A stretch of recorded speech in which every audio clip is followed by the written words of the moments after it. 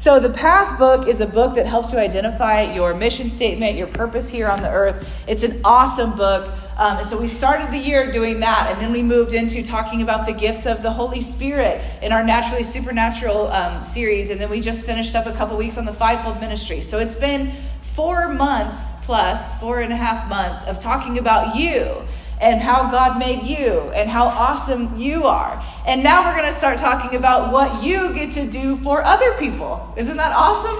Because I know for me, if I focus on myself too long, it starts to get weird. Right? I love the Dead Sea. I've been there. I only touched my toes in it. I didn't really want to do the whole, body. Did you do the body immersion? Sharon did the body immersion. It was really cold the day we were there, so I was struggling to force myself into this. But the Dead Sea, if you're not familiar, in Israel, is a body of water that there's several streams that go into it, but it has nowhere to go. And because there's nowhere for it to go, the salt content is just off the charts in this place. And everything is dead. Nothing can stay alive in there because there's so much salt. Actually, there's like salt pillars around the coast of it that like evaporated and formed pillars, which is kind of weird when you read in Genesis when Sodom and Gomorrah was turned to, was killed and Lot's wife turned into a pillar of salt, and you're staring at this thing and you're like, that is like that. It's kind of a weird thing. But the Dead Sea has nowhere to go, nothing to give its life to, and so therefore it's dead. And there's this principle of life where when we don't give away what we're receiving, we begin to die. Not a physical death necessarily, but a spiritual death. We begin to get too consumed with ourselves, too comfortable, and well, this is what I like. Let's take it into the giftings realm that we've been talking about the last few weeks. We can start to say, well, I'm not like that. Well, God doesn't use me like that. And then we build little walls, even if they're small, against what God is wanting to do. So there's something so amazing about knowing yourself, but also in learning to steward and give away what you've received so that you can begin to know yourself even more. Does that make sense? Amen. Last week, if you missed last week's message, I highly recommend you get it on the podcast. You can get that on podbean.com or on iTunes. We usually link them on our Facebook page. We didn't link this last week, but you can go on the Facebook page and find the link to our podcast. And Grant preached an incredible message about stewarding what God has given you. Anybody thought about that all week? I know I did. Just really compelling concept of what God has put inside of you and what he wants to do with that. And so that's a little bit about why we're jumping into the book of Acts. So like I said, January I started looking at this year and, okay, God, what are you saying? And we felt like the Lord was saying to do several of those series we just did. And then I kept having this thought that we'd get around to the book of Acts, and I wasn't really sure. But for those of you guys that haven't been with us since November, in November, I had a very dramatic encounter with the Lord where he gave me a prophetic word for our church about moving into a season of cultivating fire in our hearts. You guys remember that? It's on the podcast if you want to hear more about that. And I really felt like the Lord was saying from November-ish, December, from that point forward, the next 9 to 12 months, we're going to be all about learning to build fire of passion in our hearts. That's what this is all about. So everything that we're doing as a corporate body is all towards this one theme of, Lord, set me on fire so I can burn for you. God, do something in me. Now, we've done all the gifting stuff because I don't want anybody to ever feel like, well, I'm not like that, and so I'm not really a passionate person. Right? The way that God is going to bring passion and fire in your heart is going to look unique to you. It doesn't need to look like anybody else that you see that we would go, oh, wow, they're really on fire for God, right? But you're going to know. You're going to feel in your heart when you start to have a passion for Jesus that you didn't have before. I think it's amazing to watch in the last 5 months since that prophetic word, just the way that the Lord has taken us in worship, the way he's taken us in lots of your personal time with the Lord. It's like he is building fire inside of us. Isn't that awesome? And so I feel like this series in Acts is really just goes along right with that. Today what I want to do is I want to give a little bit of an overview of what this series is going to look like. I don't know how long we're going to be in the book of Acts. There are 28 chapters. There are only 5 Sundays between now and the end of May, and we're probably going to be done with this series by the end of May. That's kind of our guess. If the Lord says otherwise, of course we'll do otherwise. But I want to invite you to be reading the book of Acts along with us. So you can read 1 chapter a day, and even if you miss a few days, you'll still be on pace for the end of May, right? Because there's only 28 chapters. So what we're going to do in this series is we're going to pull out a couple different stories that we feel like pertain to what God is doing in our midst, and that's how we're going to treat this. It's not a verse-by-verse kind of study. But okay, so I want to challenge you guys, read the book of Acts. I'm going to read our portion today out of the Passion Translation, which if you don't have yet, you're really missing out. It's so great. It's not a completely translated version of the Bible yet. That's coming, I think, in 2 years. Does that sound right to you? And the whole, but most of the New Testament is already translated into this. Okay, a quick overview of what the book of Acts is before we jump into what is for us today. The book of Acts was written by a man named Luke. Luke, who was a disciple of Jesus and also wrote the book of Luke. So that's helpful, right? You can remember that. And Luke wrote the book of Acts almost like the continuation of his book, Luke. And it really picks up exactly where Luke leaves off. Some scholars say that there's a speculation about whether Luke wrote the book of Acts in one setting or if he wrote it along the way. Because Luke was one of Paul's journeymen. They journeyed together. Luke was also a doctor. I heard somebody say recently, I thought this made me laugh, that Paul needed a doctor with him because he got himself into a lot of physical harm, right? I thought that's a really interesting perspective. And God appointed Luke as one of Paul's journeymen, and and Luke was a physician, and so it was a great teaming.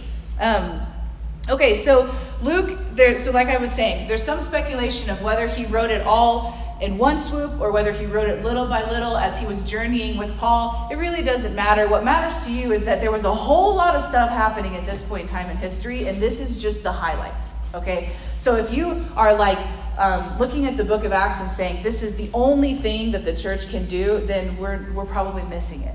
Even Jesus' ministry, there were loads of miracles that happened that were never recorded, right? And so I love that because it makes the options to us completely limitless. Like, God, what do you want to do? You literally can do anything. And then we'll just get to pick the highlights of what he's doing, but that doesn't mean he wasn't doing other stuff. Some people call Acts of the Apostles, but I personally look at it and I think it's really Acts of Jesus and the Holy Spirit. Because it's not just about one or two apostles. Really what this book is about is showing you how Jesus began to establish his church and continued fulfilling his ministry here on the earth. So he did a little bit of that in chapter 1. We're going to look at as Jesus, what we would see him, what the disciples were familiar with him looking like. And then the rest of it was through the Holy Spirit and Jesus together furthering God's mission on the earth. So I love the book of Acts. One last sort of house cleaning, big picture thing. I think when we read the Bible, one thing that's really helpful is when we ask ourselves certain questions, right? We discipline ourselves to remember, okay, what am I reading, and then what does this mean for me? And so different books that I read at different seasons, the Lord will say, here's some questions I want you to be asking as you read this.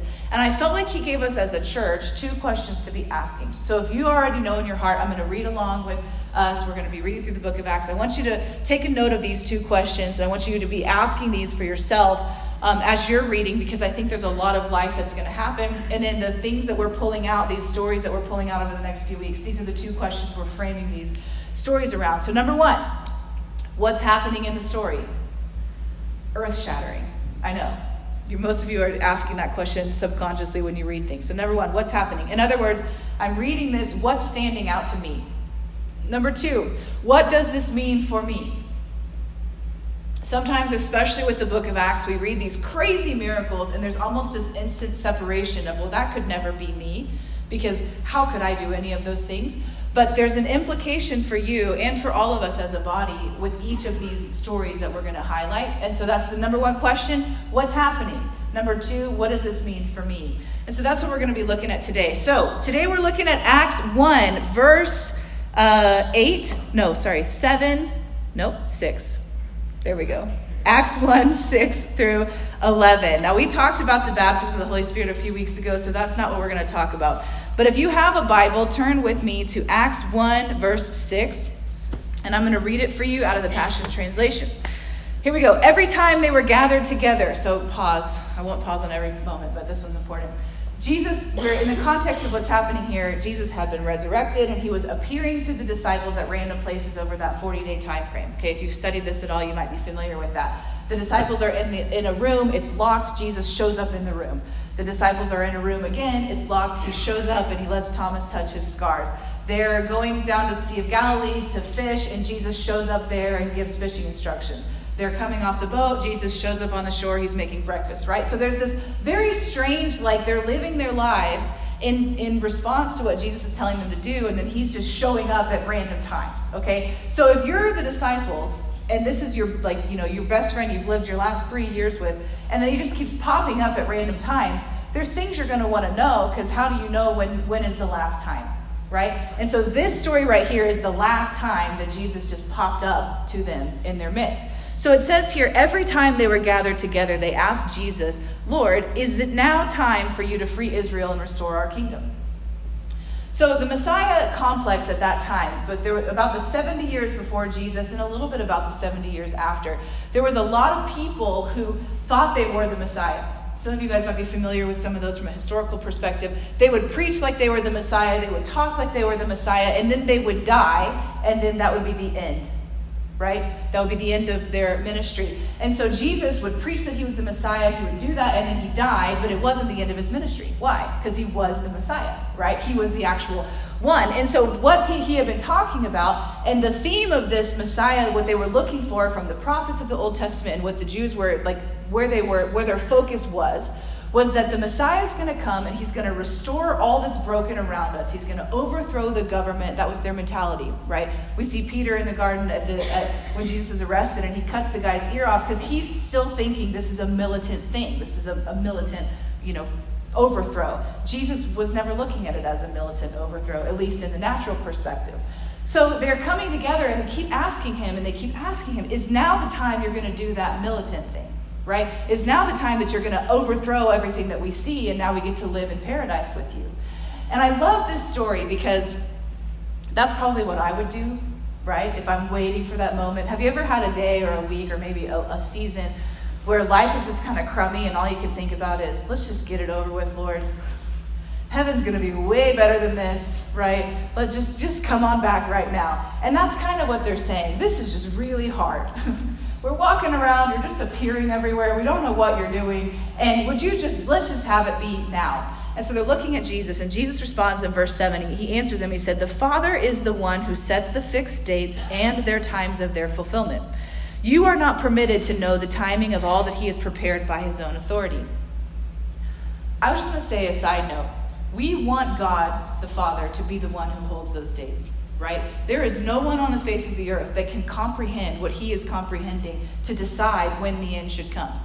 It should bring you great comfort that God himself is holding that in all of his wisdom, in all of his mercy, in all of his joy, in all of his love, that he's holding that fixed day.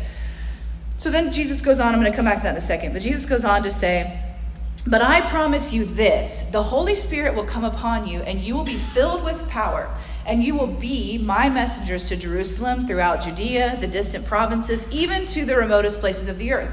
Right after he spoke these words, the disciples saw Jesus lifted into the sky and disappear into a cloud. As they stared into the sky, watching Jesus ascend, 2 men in white robes suddenly appeared beside them. They told the startled disciples, Galileans, why are you staring up at the sky? Jesus has been taken from you into heaven, but he will come back the same way you saw him ascend. So I want to go back to this thing about the disciples are saying, Jesus, is this the end? What's happening in their posture and their viewpoint? They're looking at the end times. Right? They're looking at the end. And Jesus is saying, actually, you're not supposed to be looking at the end. You're supposed to be looking at the now. Don't focus on the end times. Focus on right now, where the Holy Spirit's going to come. Here's my promise. You're going to be filled, and it's going to be awesome. You're going to be my witnesses, and all this amazing stuff is going to happen. There's something in our Christian culture that keeps wanting to look at this sort of awful time when the rapture, whatever you believe about your eschatology, if it's tribulation, pre-rapture, post-rapture, blah, blah, blah, all of those things. And Jesus' word to you is, it's not for you to know that. Don't focus on the end, focus on the now. This is really powerful because a lot of us get so distracted by focusing on the end.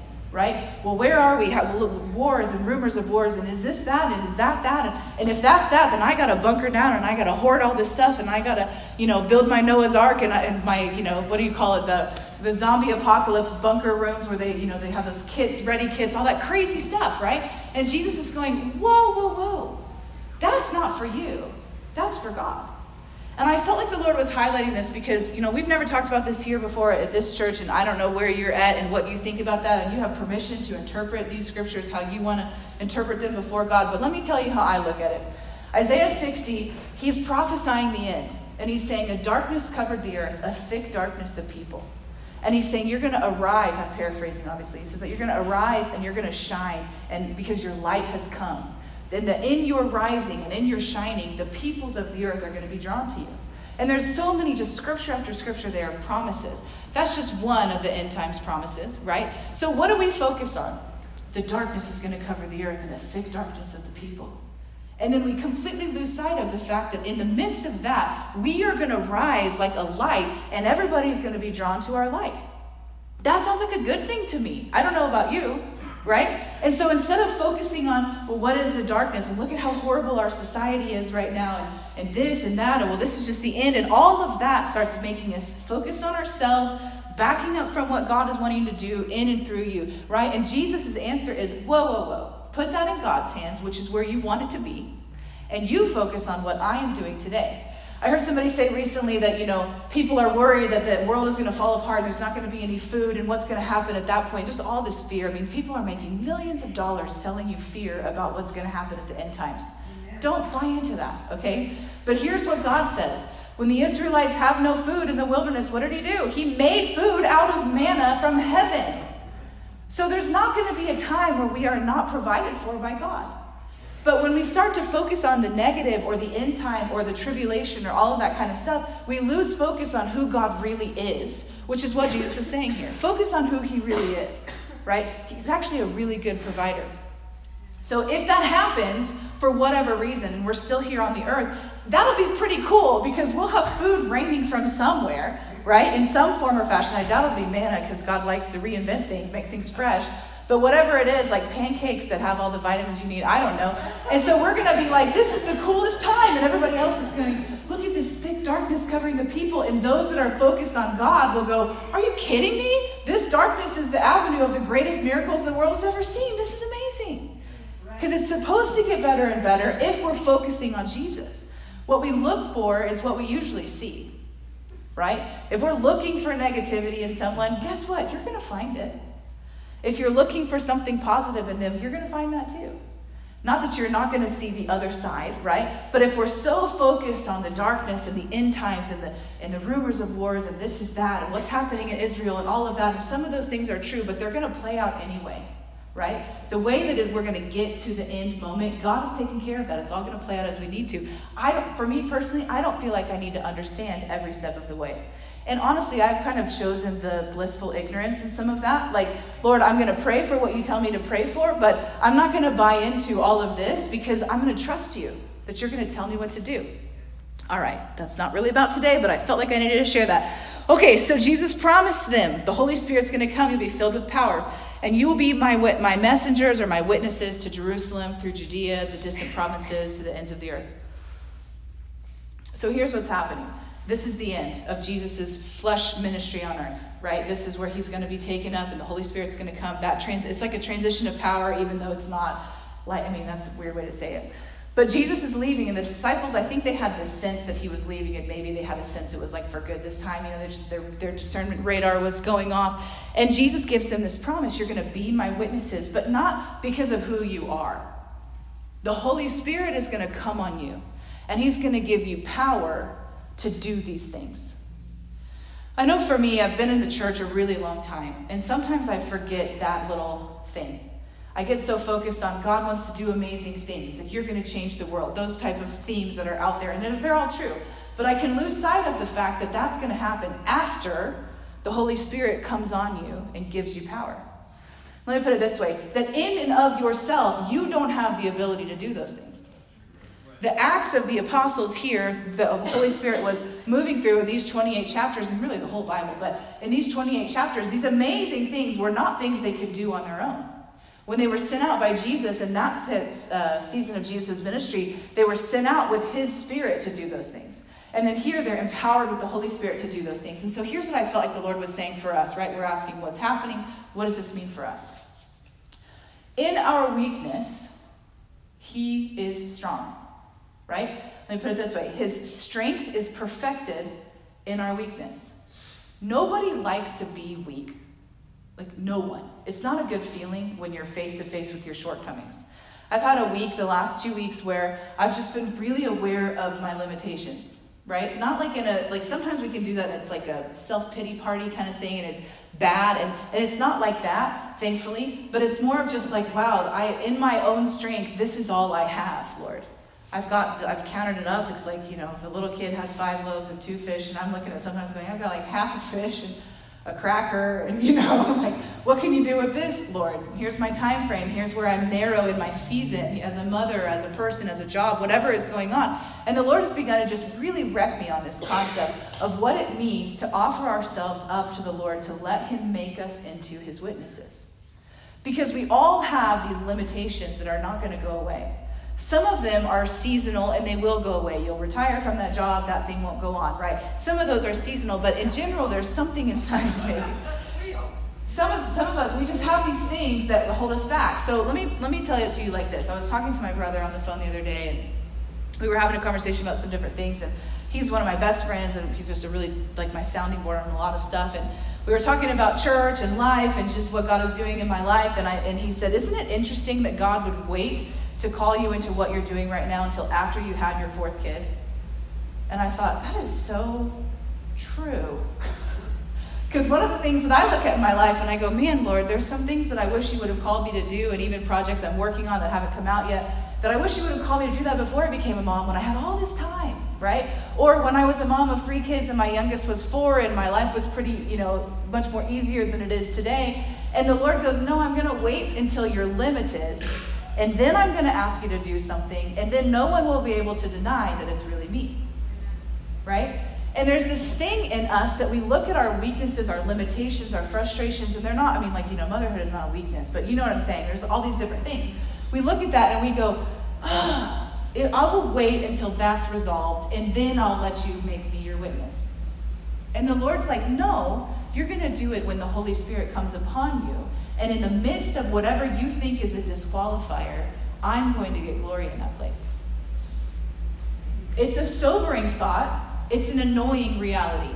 Let's just be real, right? Because we still have this perspective when we look at people that are doing the things we want to do, like we spent the last 2 weeks saying, okay, who's your hero? Okay, why? See what God's doing in their life, and that's good. But sometimes because we don't actually know them, we don't know what limitation God is moving through in them. We're kidding ourselves if we think that people who are doing what we want to do in life or where we're trying to go don't go to bed at night feeling like they wish there was something different about themselves. Right? We all have it.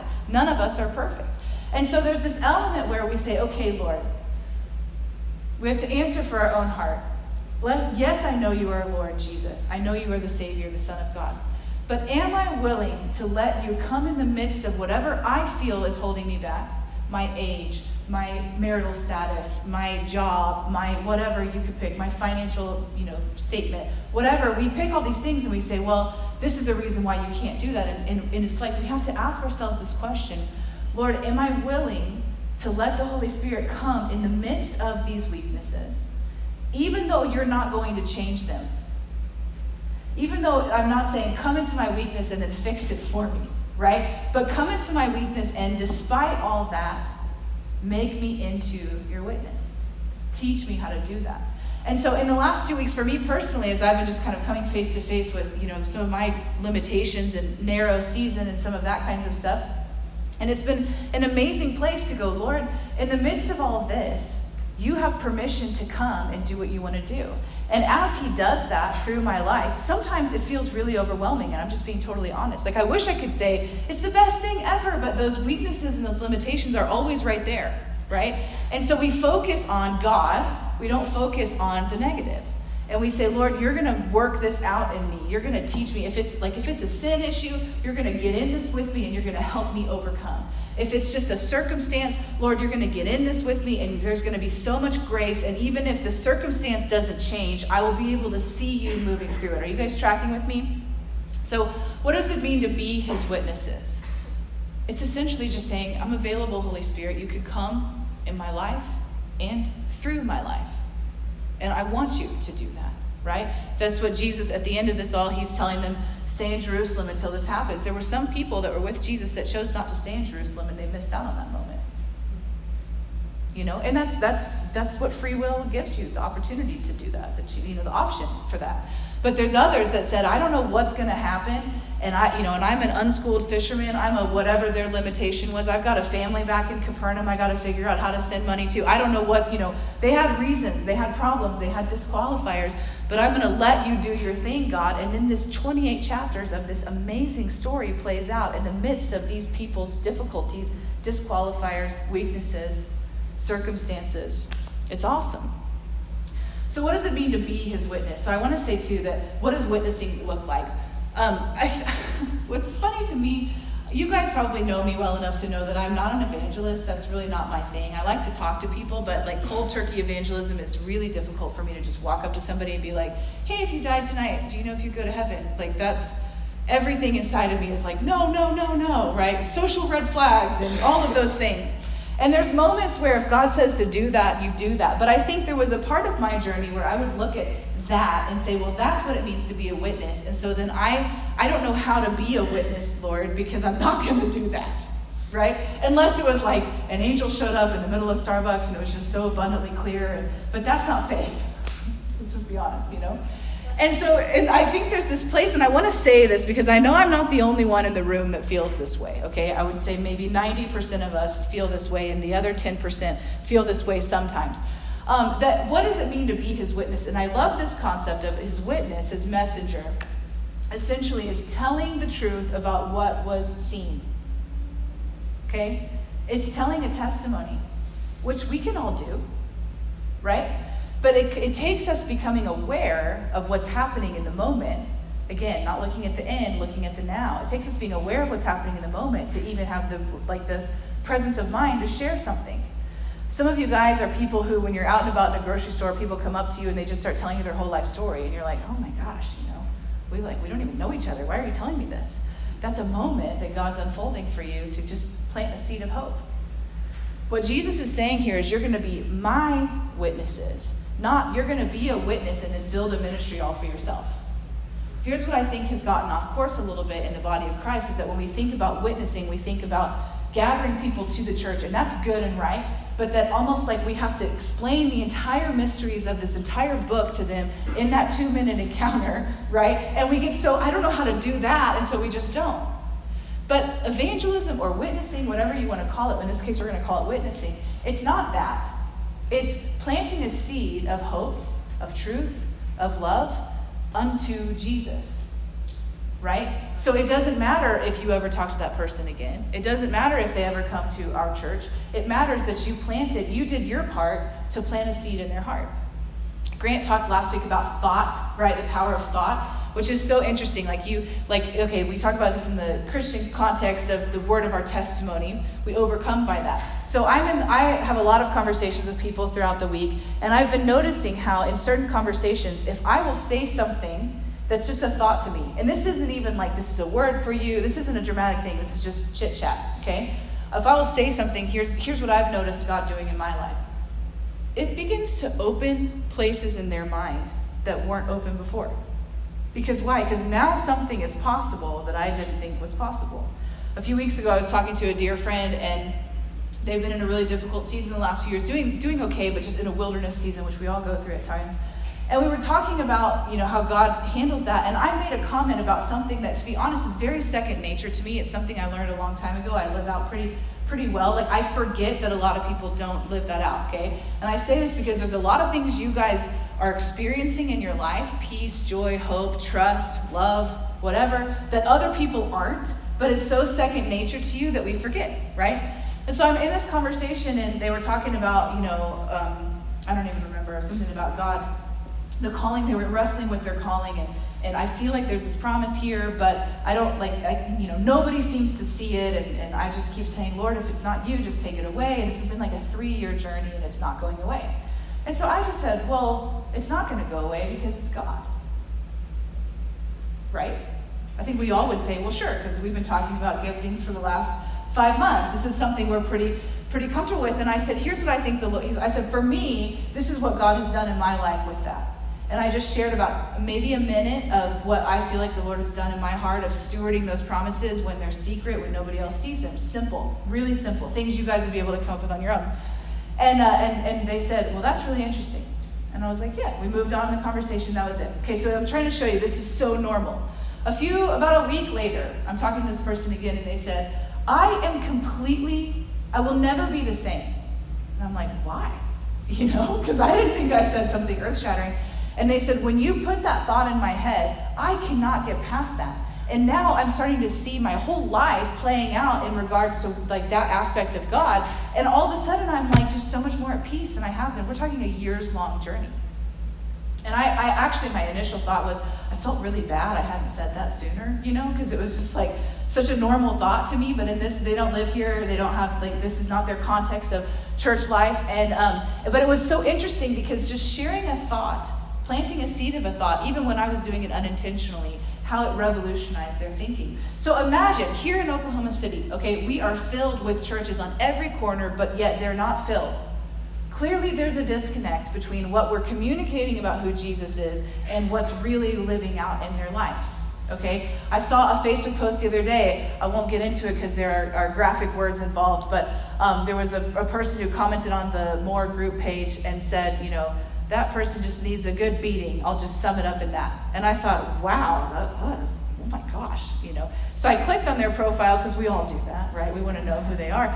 And on the description, it says, lover of Jesus. And I almost had throw up in my mouth, wait, what? That is an enormous disconnect. Well, clearly that part of Jesus is not at work in this person's life in that way. But it made me sick to think, okay, we know this to be true, but in our city, there's people walking around saying, oh yeah, I'm a lover of Jesus, or I'm a Christian, because they have an awareness that God is real, but they don't have a tangible reality of his truth in their life, of his hope in their life, of what to do with when a tornado comes and it destroys everything, and how do you put that back together in your mind? These are things that we can offer because we know the Word, because we know the Lord, because you're walking with the Holy Spirit, and in those moments when the Holy Spirit empowers you and he tells you just what to say, and we begin to shape this whole city with hope and truth and love. We can do that, right? That's a lot easier than saying we're all going to go, yeah, some of you guys are looking at me like, no, we can't. But you can. Because it's a lot easier than going out and being like, hey, are you saved? Right. Salvation is not just about that one prayer. I think we know this, right? It's about surrendering your life to the Lord. I love when people talk about the process of sanctification. We are saved, and yet we're still being saved, right? We're still having that sanctification working out in our life. Where would you be without someone putting hope thoughts inside of you? Where would you be? And so think about where they are. So we don't motivate ourselves because we're trying to put notches in our belt or anything crazy like that, but because we look at it that we're planting seeds. We're giving out something that we've been giving, and I'm not even talking about big things. I'm not even talking about praying crazy healing or miracles or raising people from the dead. I'm talking about when you're standing next to somebody and you're making, okay, let me put it this way. All right, let's talk about what does it mean to be a witness? You're telling the truth, right?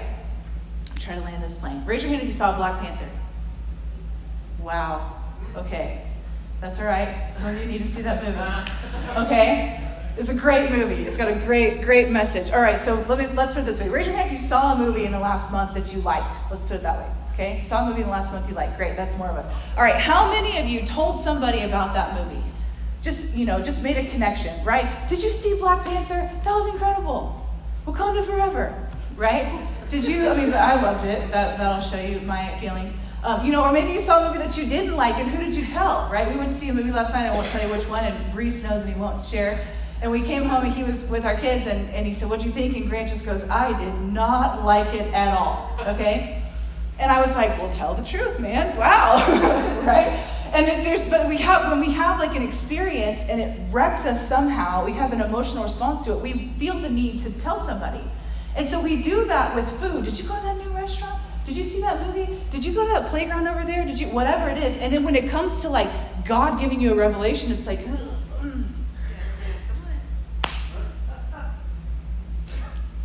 right? There's something about it that's we don't know how to do that. But if we will start to think about what it means to be his witness is the same thing as telling somebody about a movie that you like. Right? We don't make that weird. It would be, you could make a movie comment weird, but you don't. It's just a normal part of life. So if we can figure out in your own heart how to do that with witnessing, things will happen. Let me tell you another just example. I got my hair done with somebody different a few months ago, and for those of you that are women, that's something you don't normally do, right? It's an uncomfortable thing. But I had heard some great things about this woman, and I wanted to go have her do my hair. And so we ended up chit-chatting and found out she was a believer, and I found out that she has just chronic pain in her body, like really bad pain. And I thought to myself, this is a really terrifying moment, because when I step out and pray for her, if she doesn't get healed, we're going to be here together for another 45 minutes. And so I'm sitting there thinking to myself, just trying to strategize, like at what point should I bust out, Jesus can heal you about that. She knew God can heal, but she'd never seen it happen, okay? So in the midst of part of the hair appointment is, you sit there for like 30 minutes. You normally sit there by yourself while they go take a break. And she, for some reason, pulls up a chair next to me and sits next to me. So we spent an hour together having discipleship conversations. What's going on in your life? What's going on in my life? I've never met this woman before. I've never seen her since. She did a good job, so it wasn't about that. But, it was like, in the context of the conversation, she starts talking about pain, and I said, you know what's crazy? I have a friend who had metal in her shoulder that disappeared at this conference. Can I tell you that story? That's a real story that I watched, right? So I'm not even having to borrow somebody else's. And she's like, that's incredible. And so we start talking about, well, have you heard of this guy? Man, he sees stuff like what you're going through happen healed all the time. You should look him up. You should look him up on YouTube, right? Very normal, natural. And the reason why it's normal and natural is because it's not about me. Because it's not about what I can do. It's not about, come to my church, because we always see people healed. We do a lot, but not every time. So we take that part out and we just go, here's what I'm doing. I'm planting a seed of hope in you. And by the end, she's like giving me a hug. She's like, let's stay friends. She's texting me a couple days later about her dog. And I'm like, wow, this was so interesting, because I was just telling the truth. Right? I know I'm hammering on this, but here's the deal. In this Acts series, there's one more thing I want to share about this text, but I want to share this first. In this series of Acts, what I want us to do well is to start planting or sowing out what's been planted in you. So even if it's simple, even if it's like, hey, I just want you to know Jesus loves you. If you're a girl, it would be weird if you were a man and you did this, so maybe, buffer this statement. But if you're a girl, and you see a lady that's got pretty hair or whatever, you look so beautiful today. It's simple, and that opens the door. It softens people's heart and opens the door to just be able to say, God really loves you.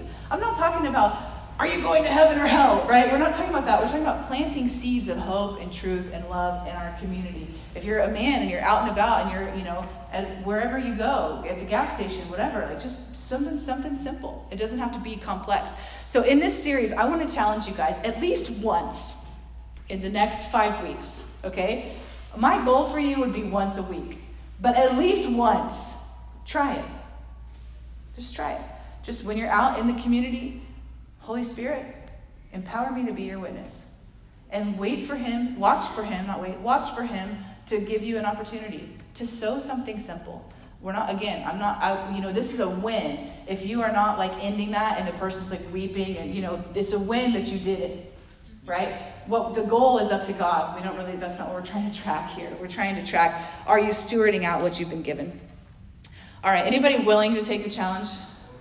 Okay, I'm going to tell you, I'm going to take the challenge, and I'm slightly terrified of it as well, because some of it is I have to work through what's in my own mind about what I've conditioned myself to think that being a witness was, right? And the Lord is just radically reshaping that. And I'm willing to let him do it. So if he can do it in me, he can do it in you. All right, last thought. This last section of this text is when Jesus is ascending into heaven. And right after he spoke these words, verse 9, the disciples saw Jesus lifted into the sky and disappeared into a cloud. I wanted to share this with you. Luke is making a point here to reference a cloud to what's happening here. And a lot of us have come up with a mental picture of a cumulus or a nimbus, right? Like a white, fluffy sky cloud that Jesus hopped on and then rode away into heaven. Anybody have that image in your mind? For some reason, some of us do. It's just kind of what we've been conditioned to think, especially if you've ever... It's a flannel graph. That's right. I was just about to say, if you've ever done this type of a message in a kid's context, it's always Jesus on top of a cloud and you lift him up somehow, right? And so it just gets in your head that he rode. But in the Old Testament, one of the names of God was the cloud rider. That was one of the names that he was known by. There's several different scriptures in the Old Testament where God is shown in visions riding on the clouds. Psalm 18 is one. And so what Luke is doing here is a couple things, but one is he's referencing that cloud rider name for another point of connection that Jesus really is God. Because in this moment in time, there was a lot of questions about, was he really God, right? We know he was great, but was he really the Messiah? And Luke is saying, hey, if all of this else you don't believe, he's also the cloud rider. And when he ascended, he pretty much rode a cloud. But the more accurate translation of what's happening there is that a cloud came and shielded him from their view. Okay? So where's another time that we see a cloud like that in the Bible? There's several. The Israelites were led by one, and on Mount Horeb, Moses went, and a cloud came down, and the presence of God was there. And so what I think is happening in this text is that the cloud is actually like the Shekinah glory of God. It's like the physical, what we can see, representation of his manifest presence. Those are big words, okay? And so Jesus is standing there, and he's saying these incredible things. And I don't know, like he starts lifting into the air somehow, which is like crazy. And then this cloud comes, and then he's gone. So as I was just digging into some commentaries about this for prepping for today, I came across this twice in a 1-hour setting. So I'm going to share this with you in case any of you have ever thought this. It has never been a thought in my mind, but if it's been in your mind, be at peace, okay? Both of these commentators were saying, did Jesus need an oxygen mask as he rode the cloud into heaven? And the first time I heard it, I laughed and I thought, well, I've never thought about that. The second time I heard it, I thought, is this a thing? Like, is this a thing that people think that Jesus, like, as he was floating into heaven, there's that atmospheric pressure change, where you can't breathe as you go up higher. And so what did he do? And just in case anybody has felt like that or needs a good laugh for today, that's not what was happening. Okay? The realm between heaven and earth is actually a very thin veil of what we can see in our eyes. It's not like he has to ascend to like a certain like stratospheric point, and then that's when heaven begins, right? And so as he's lifting in his whatever is happening to his body, as he's lifting, the cloud begins to shield him from view. So I don't think he actually rose into outer space. So just in case anybody was really curious about that, I thought that was just the most... that was just so surprising. Even if he did, he's Jesus. He doesn't need an oxygen mask. But here's what I want to say about this. So Luke makes a statement to say, and the men that were standing there watching it, they said that he's going to come back in the same way that he left. There's going to be a cloud of his glory that comes on the earth, and Jesus will emerge out of the cloud when the end is come, right? So I was processing this with the Lord, and I had this thought. So I want to end this here, and I want to just submit this thought to you. This is my opinion, so don't take this as like, thus says the Lord, okay? But it was really interesting to me. Here's the thought, that Jesus was absorbed, okay? I might not use the best words, but I'm going to try it. That he was absorbed into this cloud of glory. Now, we also know from Scripture that then he ascended and sat at the right hand of the Father, right? So that's his place. But he's not just there, right? We have stories of him coming and meeting Paul after that point. So he's sitting and then also still doing things, okay? So we have that understanding that Jesus is complex. So he's absorbed into this cloud. And the Lord began to talk to me about what happens when the cloud of his presence comes in our midst. Is that a place where Jesus is there as well? Like, was he absorbed into the cloud and then moved on? Or is he still a part of the cloud of his presence? Okay? Now, I know this is getting kind of abstract for some of you, and that's okay. But here's what I thought was so interesting. Then the Lord began to show me how in Jesus' ministry, when he's healing and doing miracles and doing the stuff we all want to see happen today, right? There's a hunger burning in us of like, that's not supposed to be for then. It's supposed to be for today as well. And how do we get that? And what do we do? And can I fast anymore? And what do I give? And just, there's this hunger for that. And the Lord began to show me, so there's two things happening in every one of those miracles. Number one is faith, right? And gifting, but really it's faith, because the faith pulls the gifting out of people. And there's Jesus. In those moments where where everybody was healed, Jesus was there, and there was faith. And so the Lord began to connect it to me of when we are stepping into that realm of his presence, whether we can see the cloud or not, it comes, right? That when that cloud comes, and Jesus himself comes in that cloud, because he's been absorbed, okay? And then the possibilities exponentially explode, right? Because now it's not just me and my giftings with the Holy Spirit, which is enough to see miracles. But now it's the combo of the Holy Spirit and Jesus together wrecking the earth, which is what's happening in the book of Acts. You tracking with me? So I say that, I want to end with that because I want us to just begin to not necessarily in this moment, but as you're processing and reading this, I want us to begin to start looking for Jesus and the Holy Spirit's ministry together, which is coming off of what is God the Father's heart. That's how they work together, right? The Father has an idea, a thought. He creates something. Jesus and Holy Spirit execute that. Of course, they can create and all of that as well. This isn't a limiting statement by any means, but just a categorical one. And together, their will is accomplished on earth as it is in heaven, right? On earth as it is in heaven. And in that place, then Jesus steps on the scene. And then what happens then is we become so small, right? Our participation in this thing becomes like minute. Jesus is looking for someone who will yield themselves, their mind, their body, their will, so that he can do these things. But that's essentially where our participation stops. And I want you to see it like that, because I know one of the lies that the enemy hammers us with, especially in this part of Oklahoma. Oklahoma has a destiny of a state of encounter, that people encounter the presence of God here. That's part of our destiny as a state, okay? And so what the enemy tries to do, robbing from that, is making us think that we have to become something so great for that to happen. Or that we have to fix ourselves so much, or that, and I'm not saying we don't go on the process of sanctification, but track with me here, the heart of what I'm saying, that we have to, that we buy into this idea that when my limitation is solved, when my circumstance changes, when blah, blah, blah, blah, at that point, then the kingdom will come, right? But that's the enemy. Because what God is saying is, I actually really don't need you to do this thing. I just want you to have your minute place, and then in the midst of whatever you have going on in your life, problems of this or that or whatever, I don't really care, because I'm just so big that I step into the scene by empowering you to do the thing that I wanted to do for me to get the glory. Thanks for just saying yes. Are you guys tracking with me? So in this series, in this Book of Acts series, the goal that we're going for is for you to say yes. What does that look like? It doesn't have to look like being super bold if that's not your personality. If you're introverted, there's a yes for you too.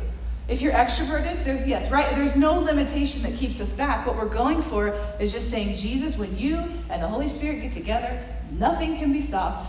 They already are together, but you know what I mean, right? And I say, Lord, you can do it in my life, regardless of what I'm still trying to work out and figure out, and then the kingdom comes. So I'm going to pray for you guys as we end. Be looking for those moments to be a witness, okay? And then we're going to come up with some kind of clever hashtag or something. But in our Facebook group, or you can email me or send me a text or whatever, Syncreate a text. I want to hear your stories, because let's just share it, right? Let's talk about it so that we're not staying introspective, right? We're going to high five and attaboy each other in this process of letting God use us, because we're all in need of a little ushering, right? A little back patting. Okay, so let me pray. Lord, we just love you so much. God, first I just thank you that you hold the end times all in your hand, and there's no reason to fear it. So anybody that's here this morning that struggles or has a fear or just a foreboding sense of what that's going to be, Lord, we just ask that you would speak to them clearly. There's no need to be afraid of what's to come, because you are planning amazing and great things for each one of us here on the earth. And so, Lord, we thank you for that. God, we ask you in this Book of Acts series that you would blow us away. Lord, we come with expectation to see incredible things happen. Lord, I'm asking that in each and every one of us, our desire and our passion for you would just continue to burn, would continue to be fueled.